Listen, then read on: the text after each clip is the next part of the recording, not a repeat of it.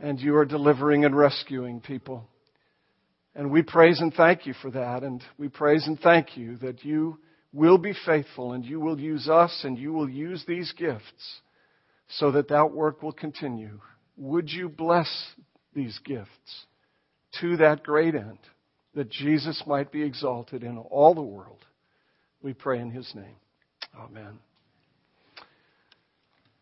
Please turn with me to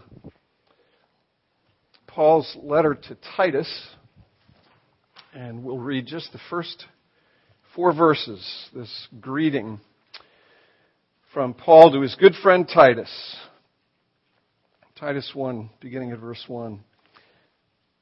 Paul, a servant of God and an apostle of Jesus Christ, for the sake of the faith of God's elect and their knowledge of the truth which accords with godliness, in hope of eternal life, which God, who never lies, promised before the ages began, and at the proper time manifested in His word through the preaching with which I have been entrusted by the command of God our Savior, to Titus, my true child in a common faith, grace and peace from God the Father and Christ Jesus our Savior. Let's pray together. Lord, thank you so much for your word. Thank you for giving it to us, for preserving it. And thank you that you give your Spirit to come together with your word so that great things can happen. And we ask that in these few minutes, somehow, in each of our lives, great things would happen. May your blessing rest upon us as we think your thoughts after you. In Jesus' name, amen. Please be seated.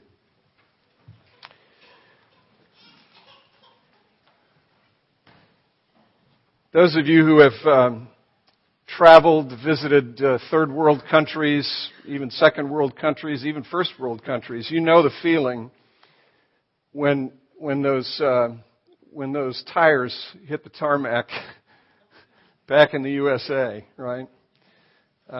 It's a remarkable feeling. And last Tuesday morning, when British Airways Flight 2067 touched down in Orlando, I was euphoric, I got to tell you. I've told a couple of people I've had my fill of beans and rice. I think I can live without beans and rice for the next 50 weeks before heading back to Tanzania. And it's a remarkable thing. It just, I'm a preacher, so I see these things and they kind of stick in my head and they become illustrations. It's a remarkable thing to have customs and immigration people greet you with, "Welcome back, sir. Welcome back, sir." And it just made me think of Jesus and the great customs and immigration official who is going to say to his people, "Welcome home. Welcome home." What a great picture. What a great picture. Several folks this morning said, "It's great to see you." I said to those folks, I'll tell you, it's great to be seen. It's great to be home, great to be back with you, to see your faces, hear your voices, to know that you prayed for me. You know the word got out. I think through the elders that I left my backpack in Nairobi. It wasn't the baggage that was confused. It was the one carrying the baggage who was confused, and I misplaced it and ended up flying into Tanzania. And you can't kind of hop on a bus and go back to Nairobi and get it. It just doesn't work that way. I asked what it would cost to be shipped. They said about $1,000, so that's no good. So what that meant was that everything sort of had to be retooled. And after a day and a night in the deep, whatever it was that Jonah experienced, I tell you, I think I tasted a bit of that when I got to Tanzania. A day and the night in the deep. I mean, just all kinds of crazy darkness and weird discouragements and feelings of utter uselessness and stupidity and everything else. God was really faithful. God heard your prayers, answered your prayers, and I kind of retooled things, and I think God helped. In fact, I know He did. And what I'd like to do this morning, which for those of you who are maybe here for the first time at Christ the King, or a second or third time, I want to do something that is not normal for us, because at this time the real focus is upon the Scriptures and the exposition of the Scriptures, and we will do that. But I want to begin with some stories, because this is probably the only time I'm going to have everybody here together, and not everybody is here, but most everybody is here. And I'd like to just share some stories, bring some greetings and share some stories, and then kind of tell you what I did in Africa so that you can sort of share, have some sense, some understanding of what went on the last couple of weeks. The first thing I want to do is bring greetings to you as a congregation from the pastors and wives who are in attendance at the conference. And I want to bring you not only their greetings, but I want to bring you their deep sense of appreciation for the support that this congregation gives to them through the Adopt a Pastor program, through well drilling projects, through the support of Bishop Peter Katula. So many people came up and wrung my hand and wanted to be sure that I brought back expressions of appreciation for the generous way in which you support this whole Tanzanian effort. I'll just tell you about one pastor. He's actually the pastor who is on our refrigerator door. His name is Alfayo Mugeta.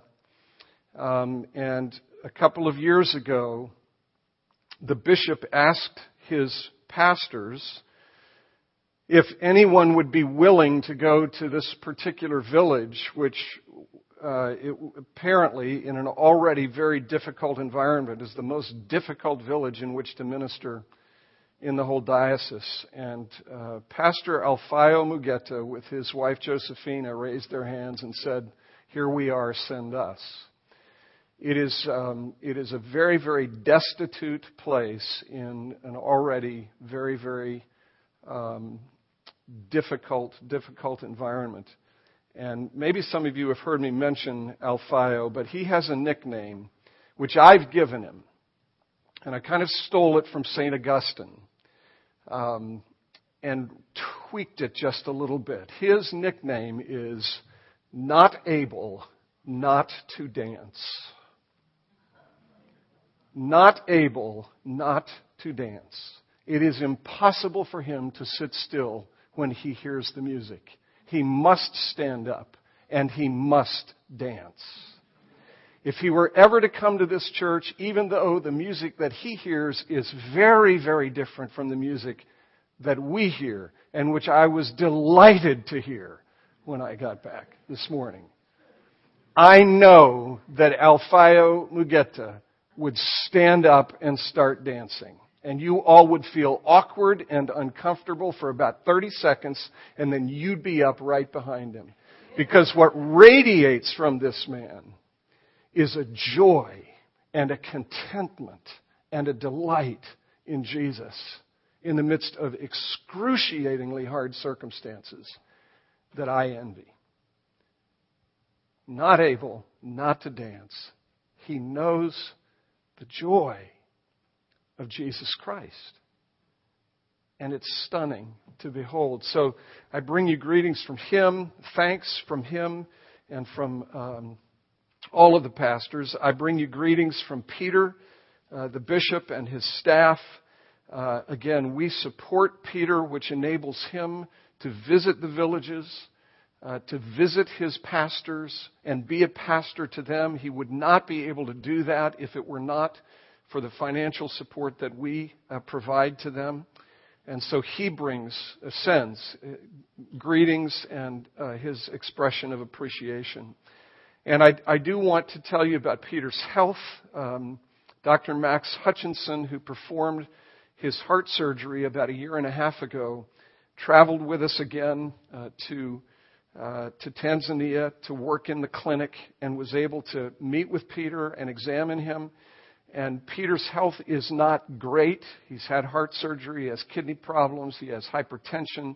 But having said all of that, his health is stable, and his energy is returning, and we were encouraged by the doctor's report. So please continue to pray for Peter and his leadership in the diocese, and pray for his staff. He has a great, great staff. But please keep them in your prayers. And then just a couple of other real quick stories. I had pastors come up to me during the conference, and again, thank me for the initiative that we've taken as a church to try to raise money to put wells in these villages where clean, safe drinking water is just not a thing that they know.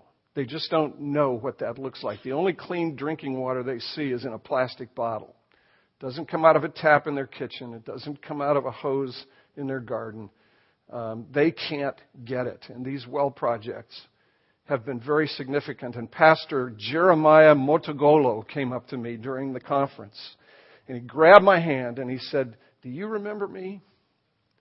Do you remember me?" And I knew the face, but I couldn't put him with his village. And I had forgotten that last summer it was in his village that we took all the film footage of a drill rig drilling a borehole. That project is now completed, and he said, "We have so much water coming out of the ground that we've gone to the government to ask the government if there's some way that they can hook up some sort of pumping system so that we can send this water out to more remote parts of the village." So much water coming out of the ground. And we heard that testimony from a couple of other pastors. He said, "Do you know me?" I'm thinking, American Express. Do you know me? Do you? And finally, it came together that he was the pastor of this village we had visited. And again, was so deeply, deeply grateful for what has been done. And then on Friday afternoon, late in the afternoon, after the conference was over, a couple of us hopped in one of their vehicles and headed out to the village of Bukabwa, which is a village of 5,000 people. And it's about 9 miles across from one side of this village to the other. 5,000 people scattered around this geographic area. And until 2 years ago, there was no church, no Christian church, no institutional Christian presence in this village. Can you imagine such a thing?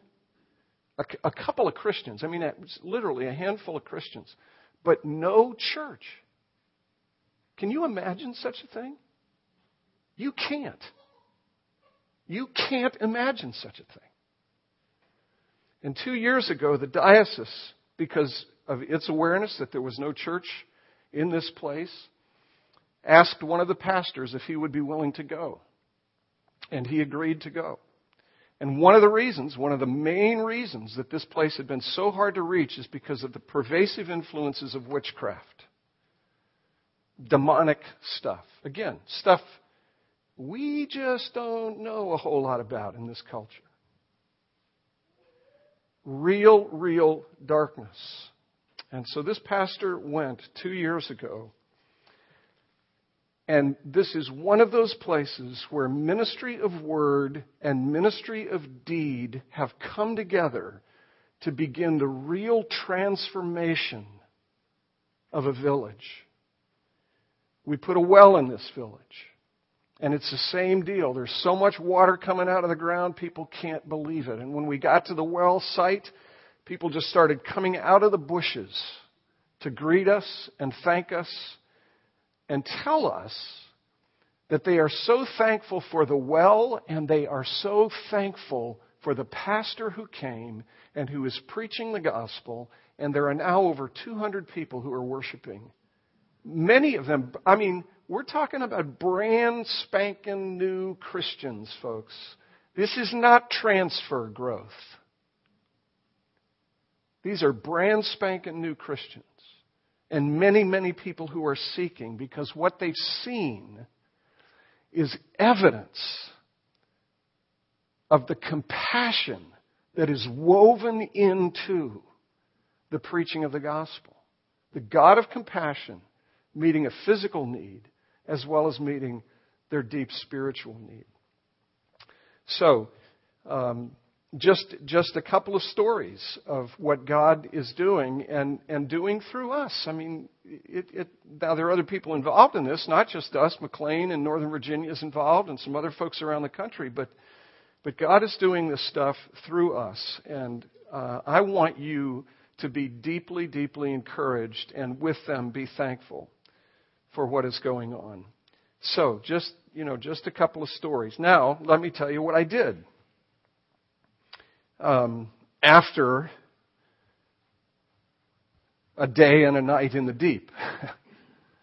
I mean, I'm telling you, I wish you could crawl into my skin and know what it feels like to feel the way I felt, to feel that darkness is closing in upon you and overwhelming you. And Barb knows, I called home. I said, I do not want to be here. I'd rather be dead. Is there a way for me to come home? Now, a lot of that's me. A lot of that's my stuff, my issues, my fears, and all that kind of stuff. But I'm telling you, there was darkness. There was real darkness that was a part of this whole deal. And I didn't sleep that night. I prayed, I cried, I wrestled, I tossed, I turned. And in the morning, the fog began to lift. I had to preach the next morning. The fog began to lift. I preached actually from the story of Naaman the leper and the little girl who was an Israelite who had been kidnapped by the Assyrian army, whose village quite likely had been burned, whose parents quite likely had been murdered, who was put in the employ of Naaman's household. She actually served Naaman's wife. And I talked at length about the fact that this little girl would have had every reason in the world to have looked at her master's husband and said, I hope you rot in hell. I hope every piece of flesh falls off your bones. Why? That's how we are, aren't we? When someone harms us, we want them to be harmed. But this little girl said, there is a prophet in Israel, and that prophet can make your husband well. Instead of justice, she extended compassion and mercy.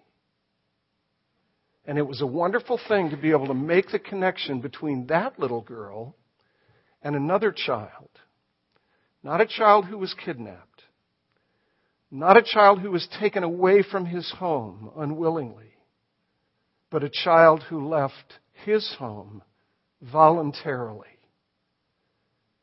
Left the glories of the presence of his Father to come into our world and heal us of our leprosy, curing and changing us, and eventually perfecting us so that our flesh is fully restored.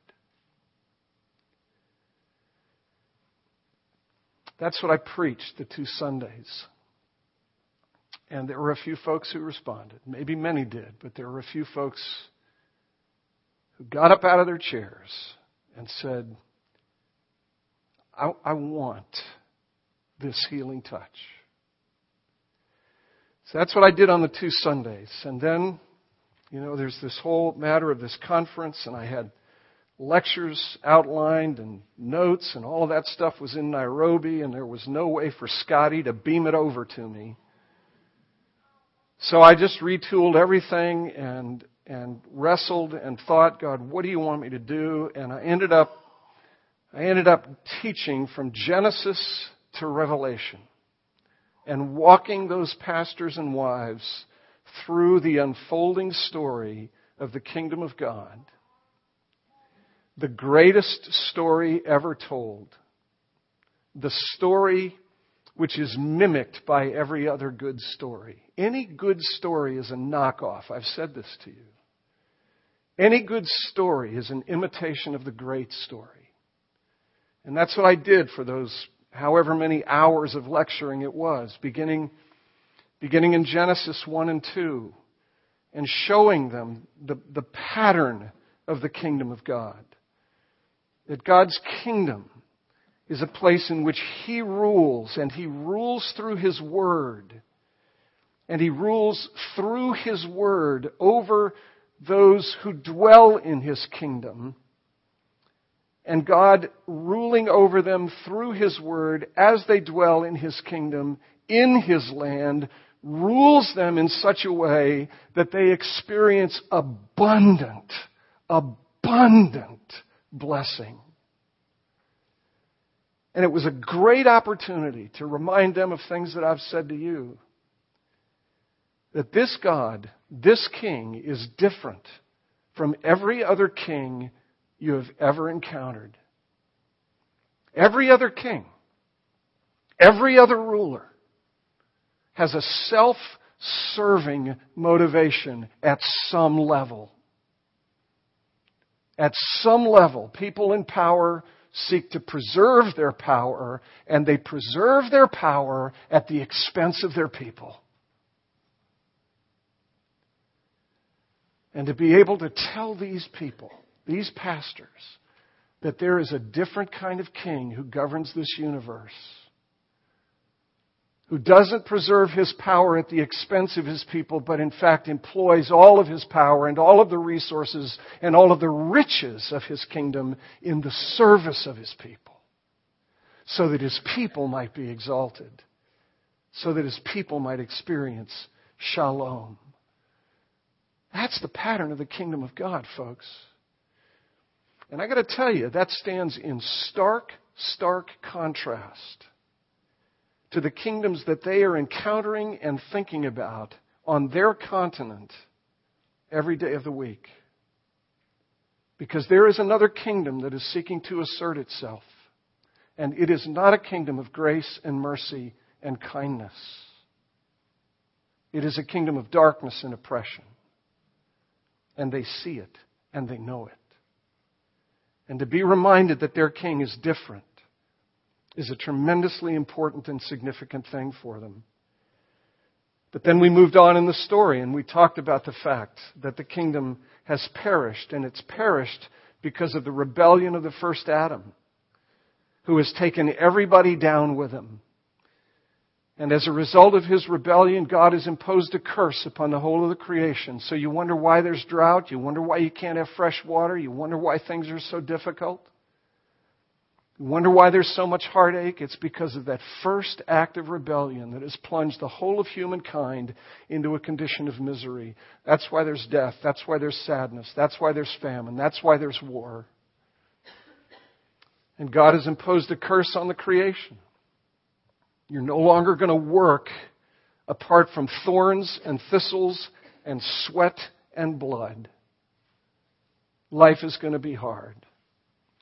But the first words out of God's mouth, after the fall, after the rebellion, after He imposes the curse, the first words out of His mouth are the promise of a serpent crusher. A warrior king who will come and who will crush the head of the serpent and eradicate evil and reassert His rightful rule and reign to the end and to the extent that His shalom again fills the earth. And in the process of doing that, He will gather a people from every race and nation and tribe and tongue. And that's the promise of Genesis chapter 12. The promise given to that Mesopotamian who was called by God out of darkness. In your seed will all the nations of the earth be blessed. All the nations. In your seed, Abram. And Paul very clearly understands that seed, we're actually going to talk about this next week. Paul clearly understands in Galatians 3 that seed of Abraham is Jesus Christ. He is the promised seed of Abraham. He is the promised serpent crusher. And so the kingdom is promised, and then across the chapters of the Old Testament leading up to the reign of Solomon, the kingdom is pictured for us. It's described for us. And if you read 1 Kings 4, you see Solomon reigning in peace. There is peace on the borders. There is prosperity. There is blessedness. Everybody has his own piece of ground, cultivates it, farms it, enjoys the blessings that come from it. The favor of God is upon Solomon and all of Israel. But Solomon is not the promised king. His heart turns from the Lord. And so in the next part of the story, the prophets take up their role in the midst of the aftermath of the division of the kingdom and the rebellion of Solomon and Jeroboam and Rehoboam and the northern and southern kingdoms. The prophets take up their work and their ministry. And their ministry is a ministry of prophesying the coming of a greater king.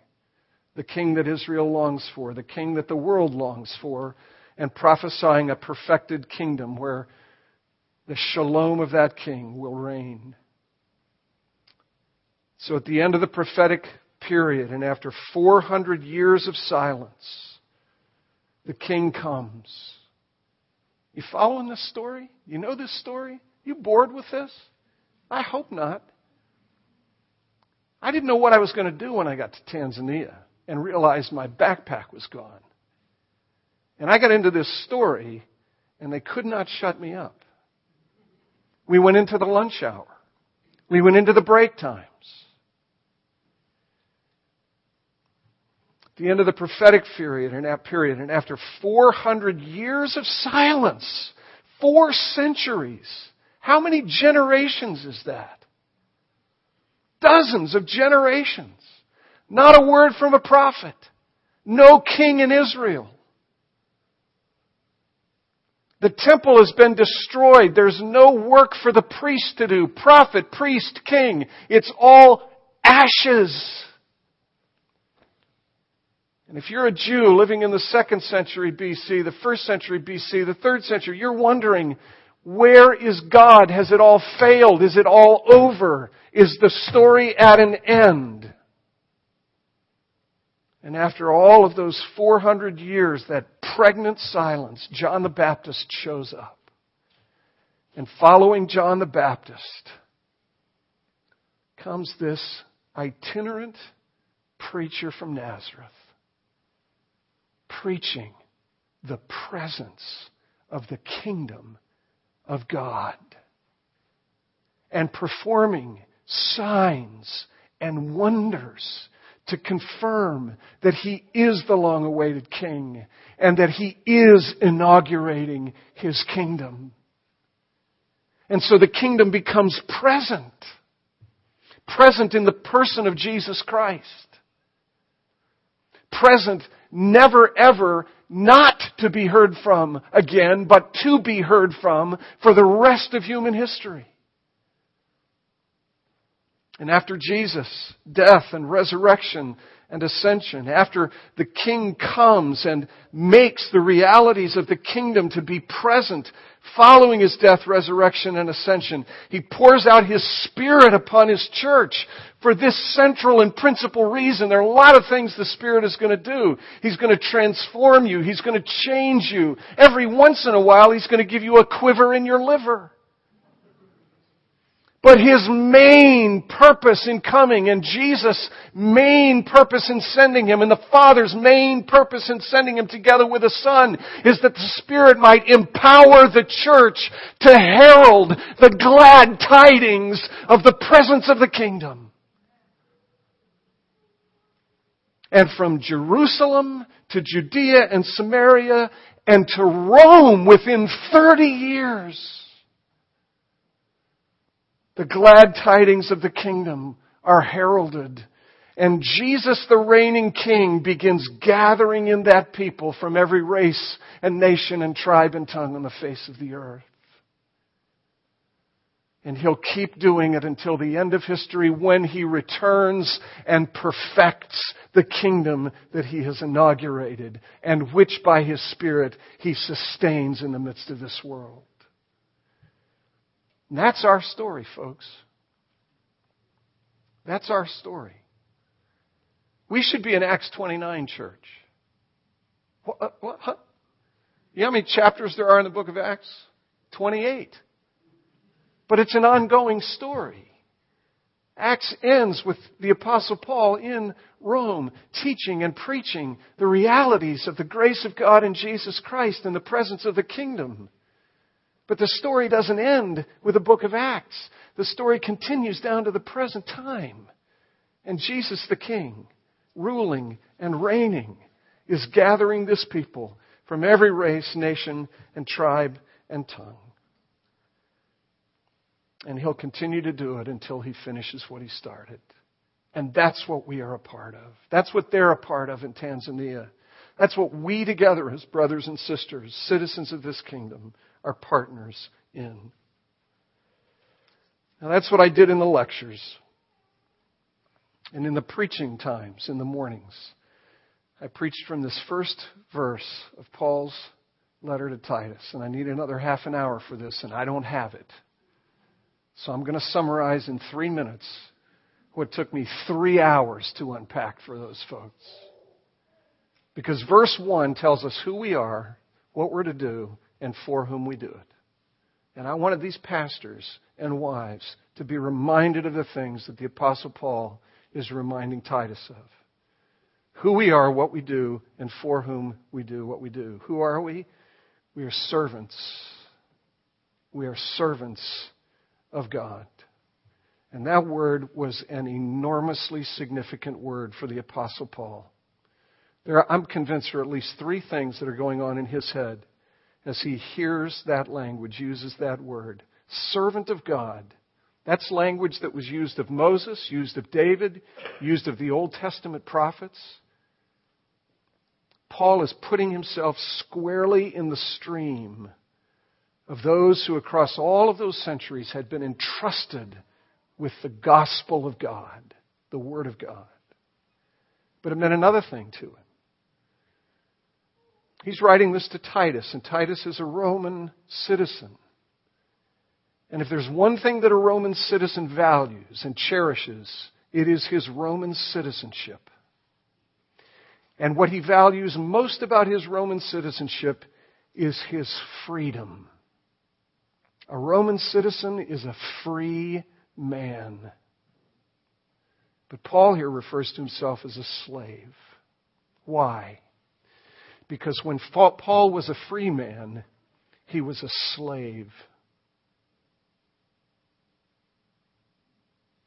It was only when he became the slave of Jesus Christ that he became free. And that leads to the third thing. Paul knew his Old Testament. And if you go read Deuteronomy 15, you will see in Deuteronomy 15 a passage that gives Israelites guidance for how they're to treat slaves, Hebrew slaves. How do you become a slave if you're a Hebrew? You fall on hard times. And when you fall on hard times, you entrust yourself to somebody else. But after 7 years, your master is required to let you go, and let you go with a bank account so that you can reestablish life for yourself. But then there's this provision. If the servant has fared well in the house of his master and says, I don't want to leave you, I love you, and I want to stay here, then you will take an awl and you will drive that awl through the ear of your servant into the doorpost of your house, forever marking that servant as a slave belonging to you and attached to your house. There were slaves walking around with holes in their ears in Israel. And if you walked up to one of those slaves and said, why are you a slave? The slave would have said, let me tell you about my master. How I fare well in his house. And how I love my master because of how he has treated me. Paul had a symbolic hole in his ear. and was only too glad to identify himself as a slave so that he could tell people about his master.